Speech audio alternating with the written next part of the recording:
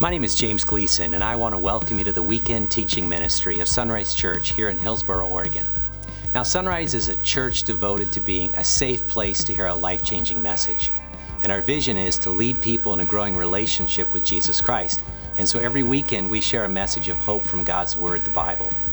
Now, if you'd like to know more about discovering and growing in a relationship with the God who loves you, please take a moment to visit our website at www.isunrise.com.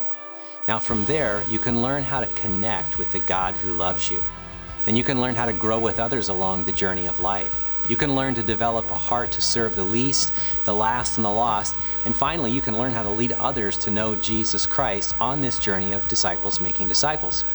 And so now I invite you to follow along with our weekend message as you discover the heartbeat of God.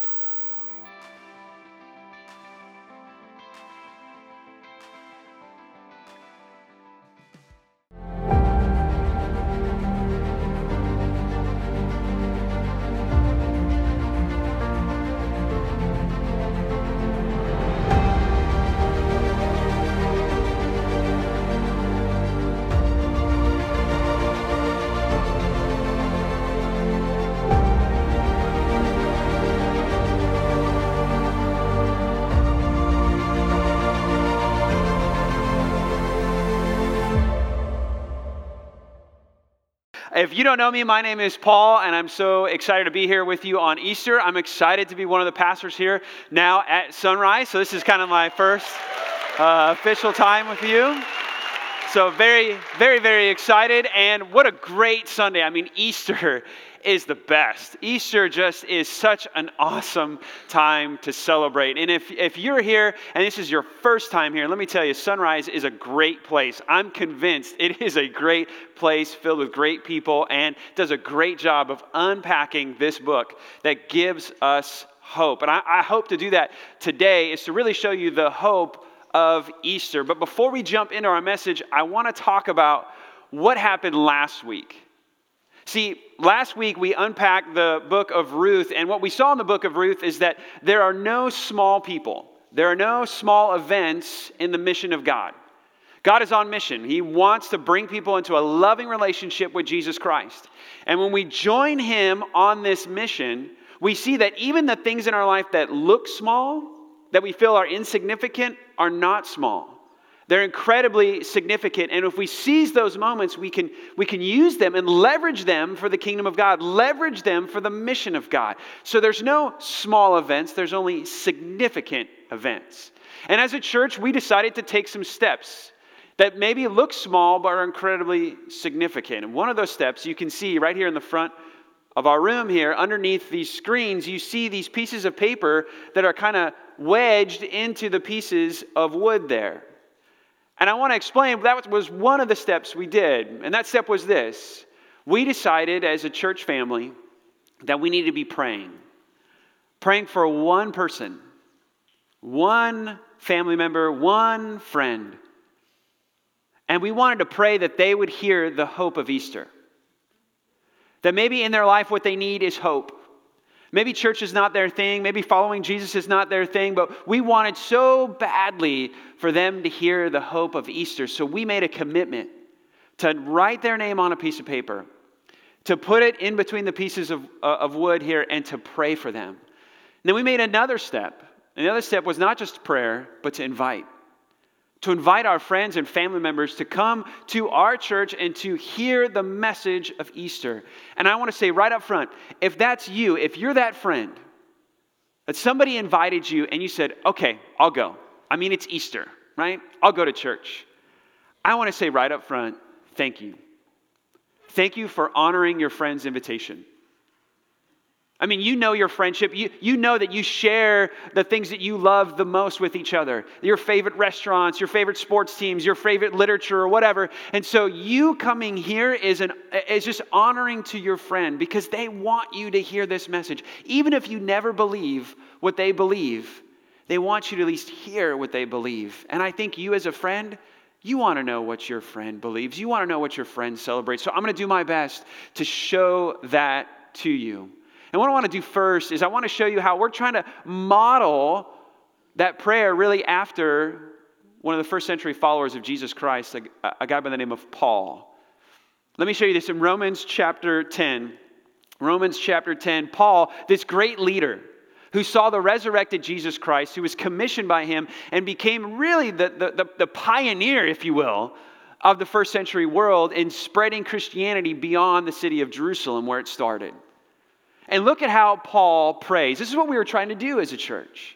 This is Romans chapter 10, verse 1. Listen to this. He says, "Dear brothers and sisters, the longing of my heart and my prayer to God is for the people of Israel to be saved." Paul prays for his friends.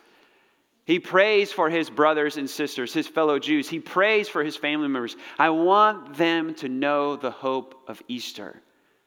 But this isn't a light thing for Paul. This is a passionate prayer.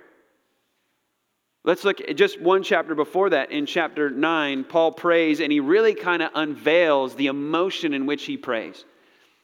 Look at how just emotionally charged this language is for Paul when he prays for his friends. Look at this is Romans chapter 9, verse 2. It says, "My heart is filled with bitter sorrow and unending grief for my people, my Jewish brothers and sisters. I'd be willing to be forever cursed and cut off from Christ if that would save them." Do you hear that passion there? Paul's saying, daily I'm thinking of this. There's anguish and sorrow. I really believe in the hope of Easter. I really believe in the resurrection of Jesus Christ. I really believe in these things, and it's changed my life. It's totally turned my life around, a 180 turn, and I want to share that with people so much. If they don't have hope, I want them to hear about this hope. This is the posture of these prayers that are right here on this wall. But there's something very interesting about this group that Paul's praying for. And this may define you. If you're here and you came on an invitation, you may feel very much like the people that Paul is praying for. Just as your friend is praying for you, Paul is praying for his friends, and you may find yourself really described very similarly to Paul's friends. Let me show you this. This is who Paul is praying for. Romans chapter 10. Again, we're going to jump again. We're going to read this whole passage, the end of 9 and 10, but I want to jump around just a little bit to kind of show you the posture of Paul's heart. Look at Romans chapter 10. This is verse 2. Romans, we're going to actually get to that. Let's go to chapter 9, and we're going to look at verse 30. Paul says this, he speaks about his friends, verse 31, "But the people of Israel who tried so hard to be right with God by keeping the law." What defines these people that Paul's praying for? They're good people, right? It says they keep the law. And what are they doing? They're trying really hard to keep the law. These are good people. These are law-abiding citizens. These are moral people. Look at how else he describes them. This is chapter 10, verse 2, that verse I mentioned. Paul says, "I know what enthusiasm they have for God." They're not only good people, they're not only law-abiding citizens, they're not only moral. What else does he say? They're enthusiastic. We could translate it also as zealous. They're sincere, they're spiritual, and they're good. Now that creates this kind of dilemma. Well, then why are you praying for them, Paul? Right? If they're spiritual and they're sincere and they're moral, why do they need your prayers? Right? And maybe you're thinking a very similar thing. You would say, Paul, I have a connection with God and I'm a good person. Why do I need the message of Easter? I'm good on my own. You may feel exactly like this. Yeah, that describes me. So why is Paul praying and saying, I want my friends to be saved? But Paul, they're spiritual, sincere, and moral. What saving do they need? Here's what Paul sees. Jump to verse 3 of Romans chapter 10. We see what Paul sees as a problem, though. Sincere and spiritual as they are, good people that they are, there's a problem. Chapter 10, verse 3 reads this way. It says, "For they do not understand God's way of making people right with himself. Refusing to accept God's way, they cling to their own way of getting right with God.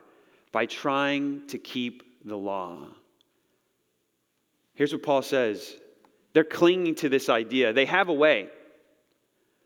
It's not that they have no standard. They have a standard, but it's their standard. It's not that they have no way. They have a way. It's just their way. And they're clinging to this way. And this way is what? It's a way of performance. Keep the law. Keep doing good.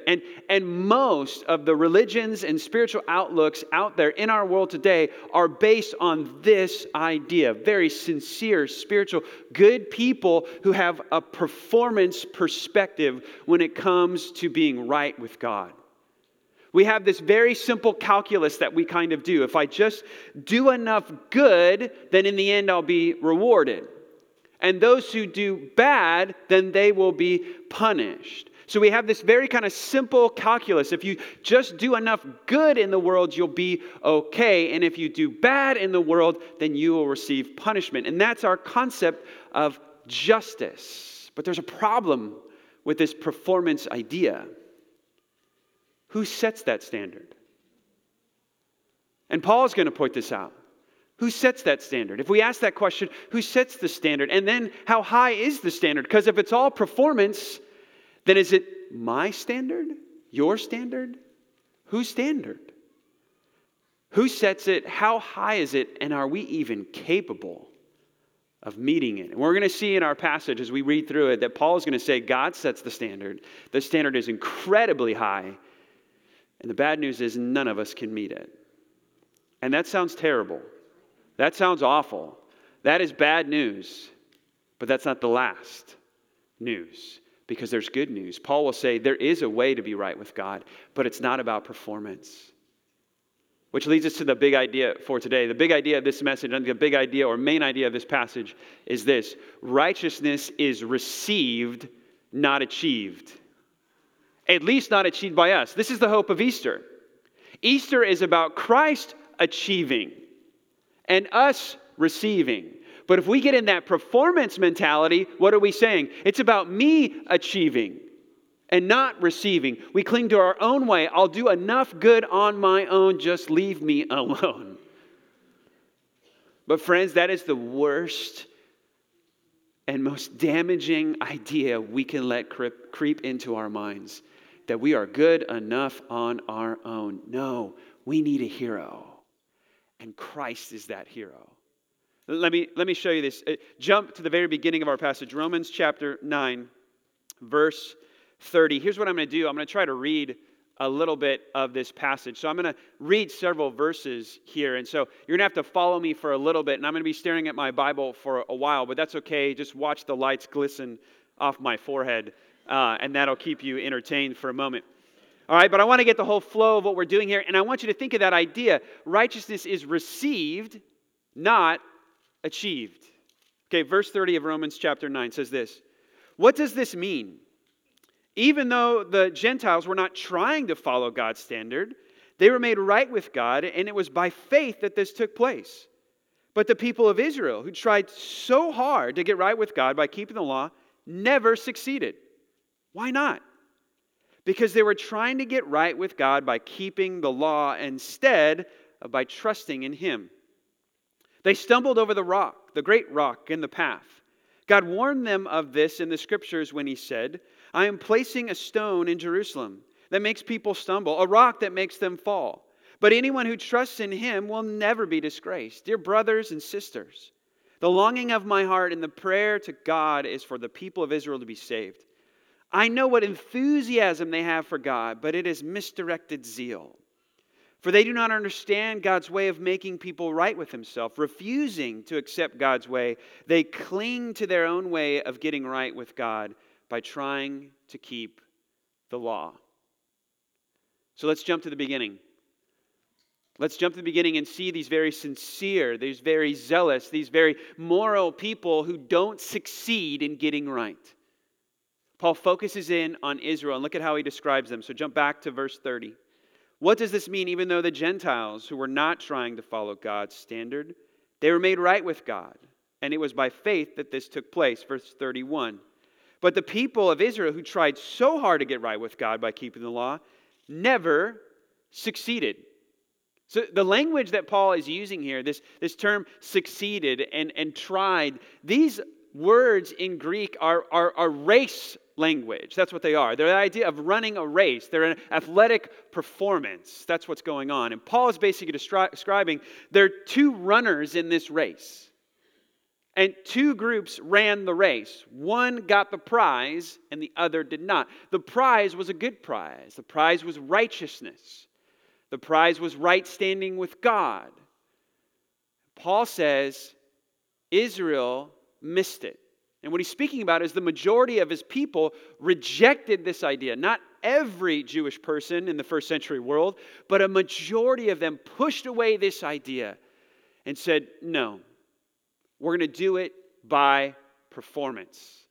Now, if you've been at Sunrise just in this last year, we've been walking through the Bible, and we're in the Old Testament, and you've been reminded over and over and over again. As you read the Old Testament, are you impressed with the success that's described there? No, you're disgusted by the failure. You're like, man, nobody can get this thing right. They rise to power, fall, rise, fall. The Old Testament is filled with more failure than success. And so Paul's saying this, we've seen it. The Old Testament depicts it. Thousands of years of not keeping God's law, it not working. Why is that? It's because Israel looked at the law in the wrong way.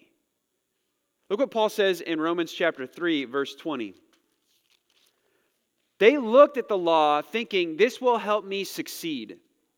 When I look at the law, I see a ladder with rungs, and I just need to climb the ladder. And Paul's saying, no, you're seeing it wrong. The law is not a ladder, it's an x-ray machine. The law is not trying to show you how to succeed, it's trying to show you have a need. Right? Look at chapter 3, verse 20. It says, for no one can ever be made right with God by doing the law's commands. The law simply shows us how sinful we are. Imagine this. Can you imagine? I got 4 kids, and if you have 4 kids, your kids are always sick. They all are. That's where COVID started, not because some bat in Wuhan. It started because some preschool. And geez Louise, those kids. They're licking everything, and they're biting everything, putting everything in their nose and their mouth, and then I'm not talking about the other places too, like messy kids, right?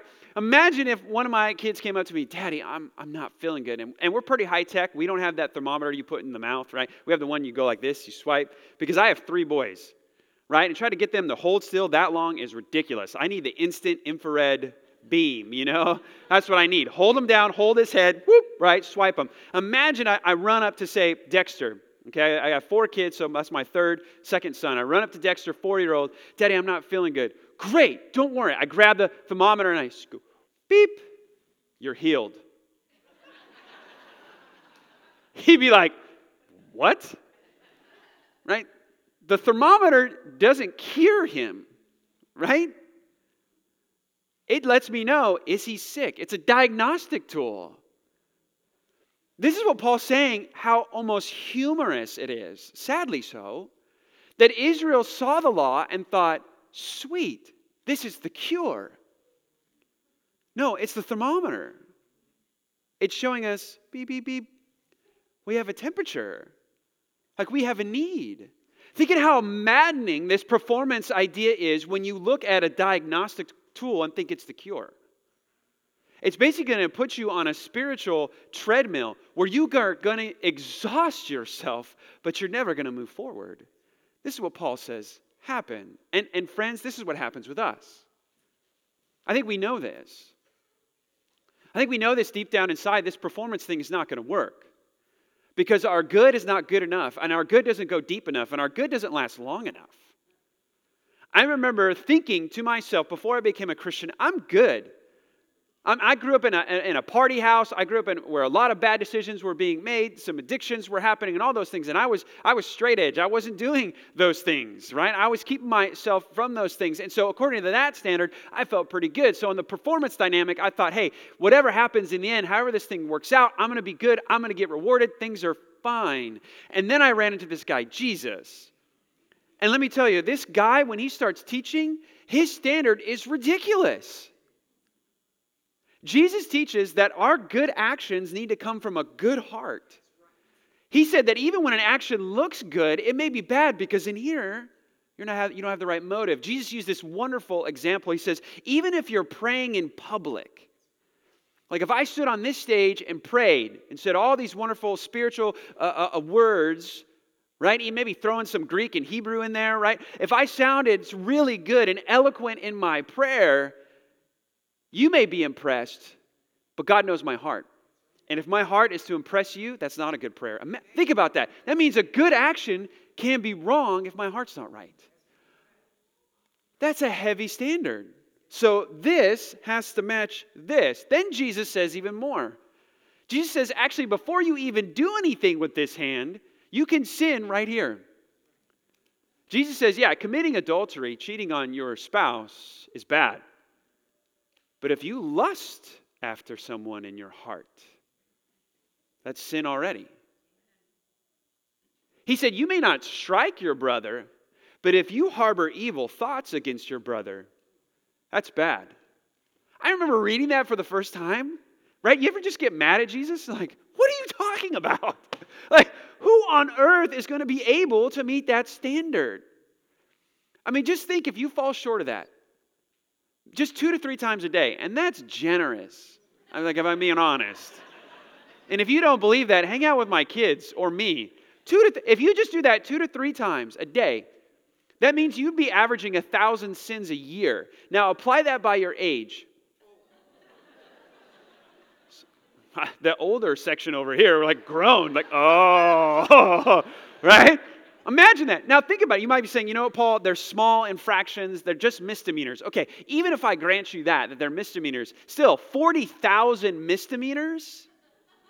How would a judge treat you? Well, it's just petty theft. 40,000 times? You need to be locked up. Do you see what this does to us?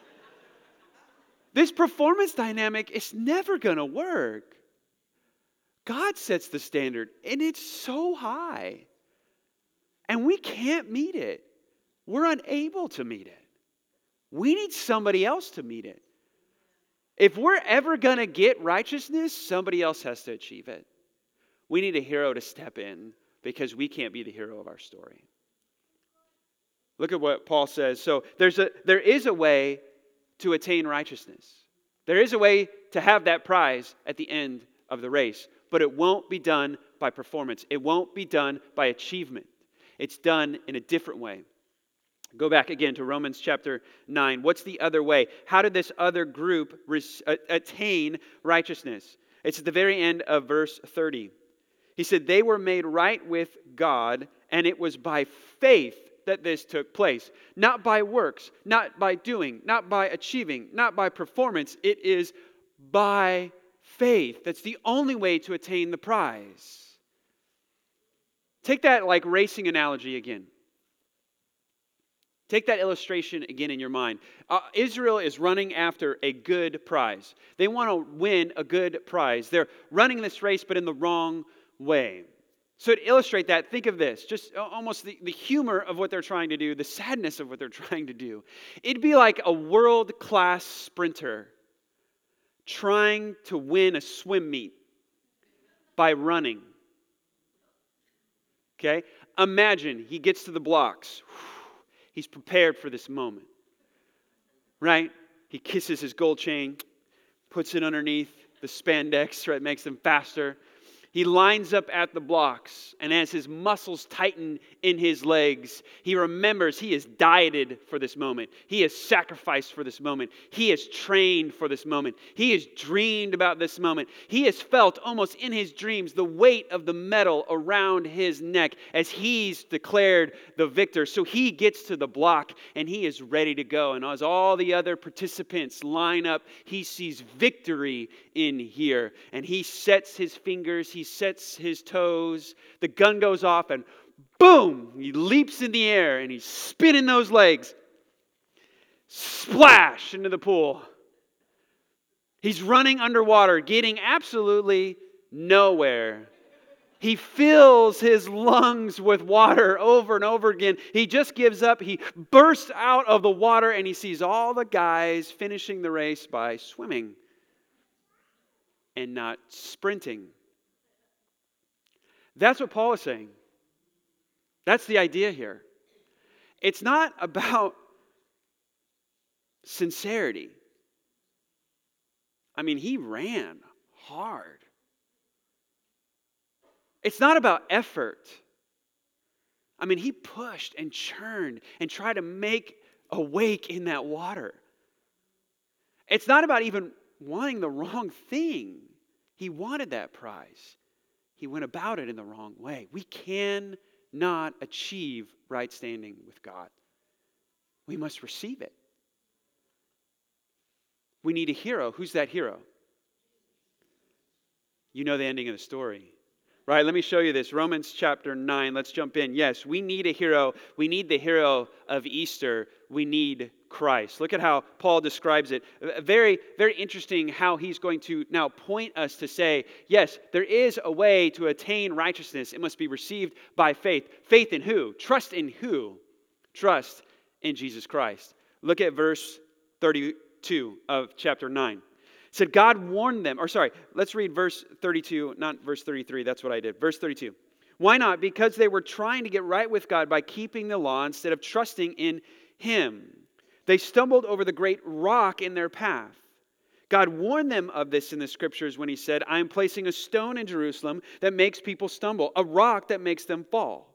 But anyone who trusts in Him will never be disgraced. Here's what Paul is describing here. He takes two passages from the prophet Isaiah in the Old Testament, in Isaiah chapter 8 and Isaiah chapter 28, and he kind of slams them together. And in those two passages, God is saying, I'm going to do a work. And he describes the work that he's going to do for his people Israel as a stone. And he uses that language to show them the security that is in the work that he is doing. But he also wants to show them something else. He's saying, I'm laying a rock, a strong foundation. If you trust in this man, you will be secure. No matter the storm that hits, you're going to be fine. But if you don't trust in that, then you're going to trip over the stone and you're going to fall and be broken. And now what Paul's saying here, he's taking these two ideas or these two passages from Isaiah and he's saying God has done a work for us in the race of righteousness. And his work is a person. His work now involves a hero. It involves a him. It's not just an action of God, it is the person of God in Christ Jesus. Look at how he describes it really in that last verse. But anyone who trusts in him, it's a person. And who is that person? Jump to verse 4 of chapter 10. The person is Christ. Christ has already accomplished the purpose for which the law was given. And as a result, all who believe in him are made right. Who achieved righteousness? Christ did. Who sets the standard? God does. How high is that standard? It's perfection. And Christ achieved it. It says he fulfilled what the purpose of the law. And as a result, all who believe in him are made right. You see the exchange that happens there? This is the beautiful exchange of Good Friday and Easter. Is that we can't keep the standard, but we don't suffer the consequence. The consequence falls on Christ. He gets our sin. But he perfectly met the standard, always obeyed, from the center of his heart, always devoted to his heavenly Father, always devoted to what is righteously pure. In every action that he did, he was righteous. He ran the race and achieved the prize.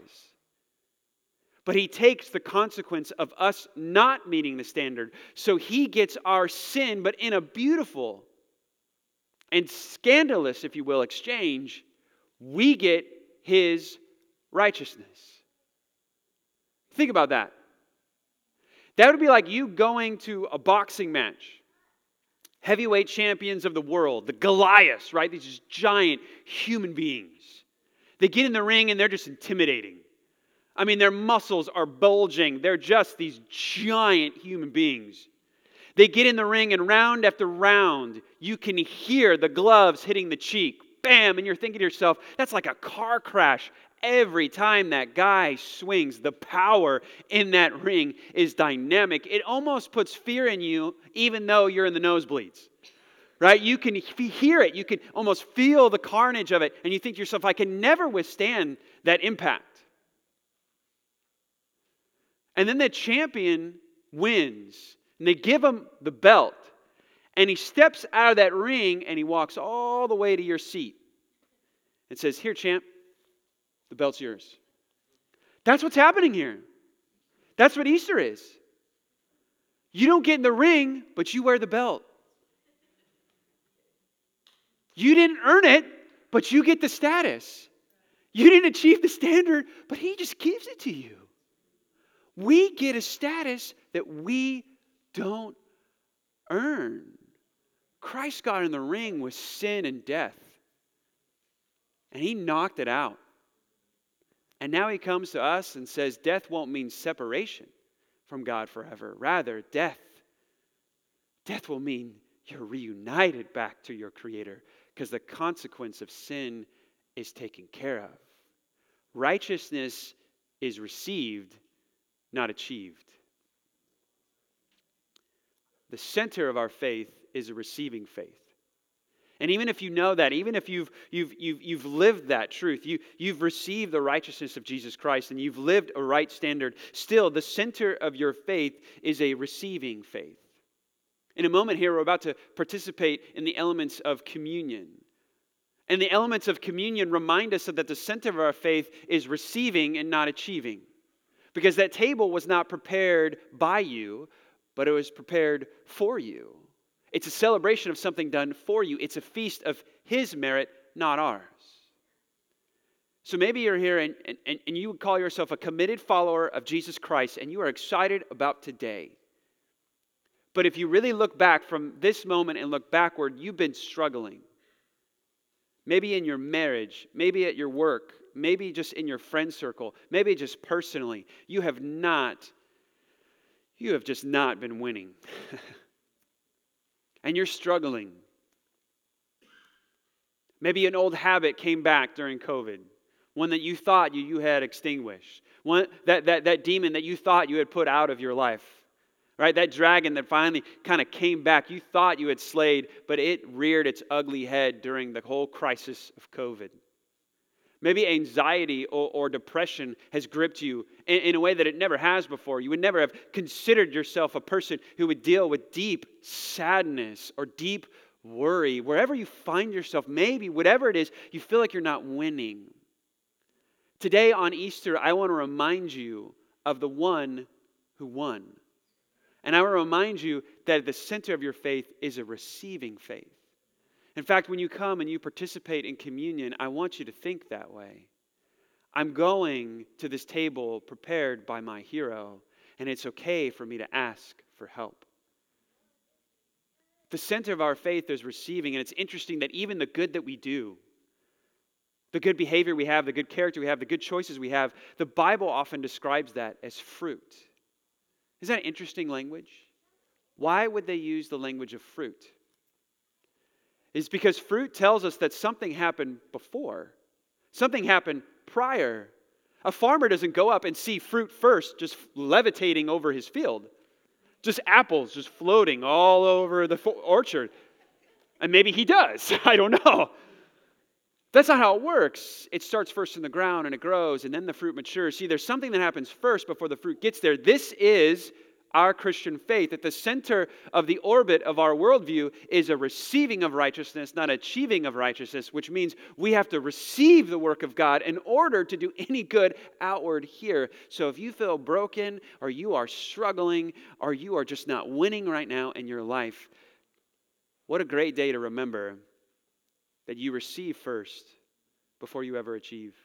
So as you come to this table, come and say, "Hero, help me. I need to receive today." Now, maybe you're here and you're not yet a follower of Jesus Christ. You want to call yourself a follower of Christ. Maybe you've had a moment where you've thought, you know what, Paul? I'm sincere. I'm spiritual. I'm good. I have a connection with God. I'm a good person. I don't need this Bible stuff. I'm here because I love my friend and I want to be here to support them, and I'm excited that they invited me. Please, can you hear me, friend? Please, please. I know you do good. I know you're sincere. But I'm sure you've had moments, maybe late at night, you're reflecting on the day, and you've thought to yourself, is my good good enough?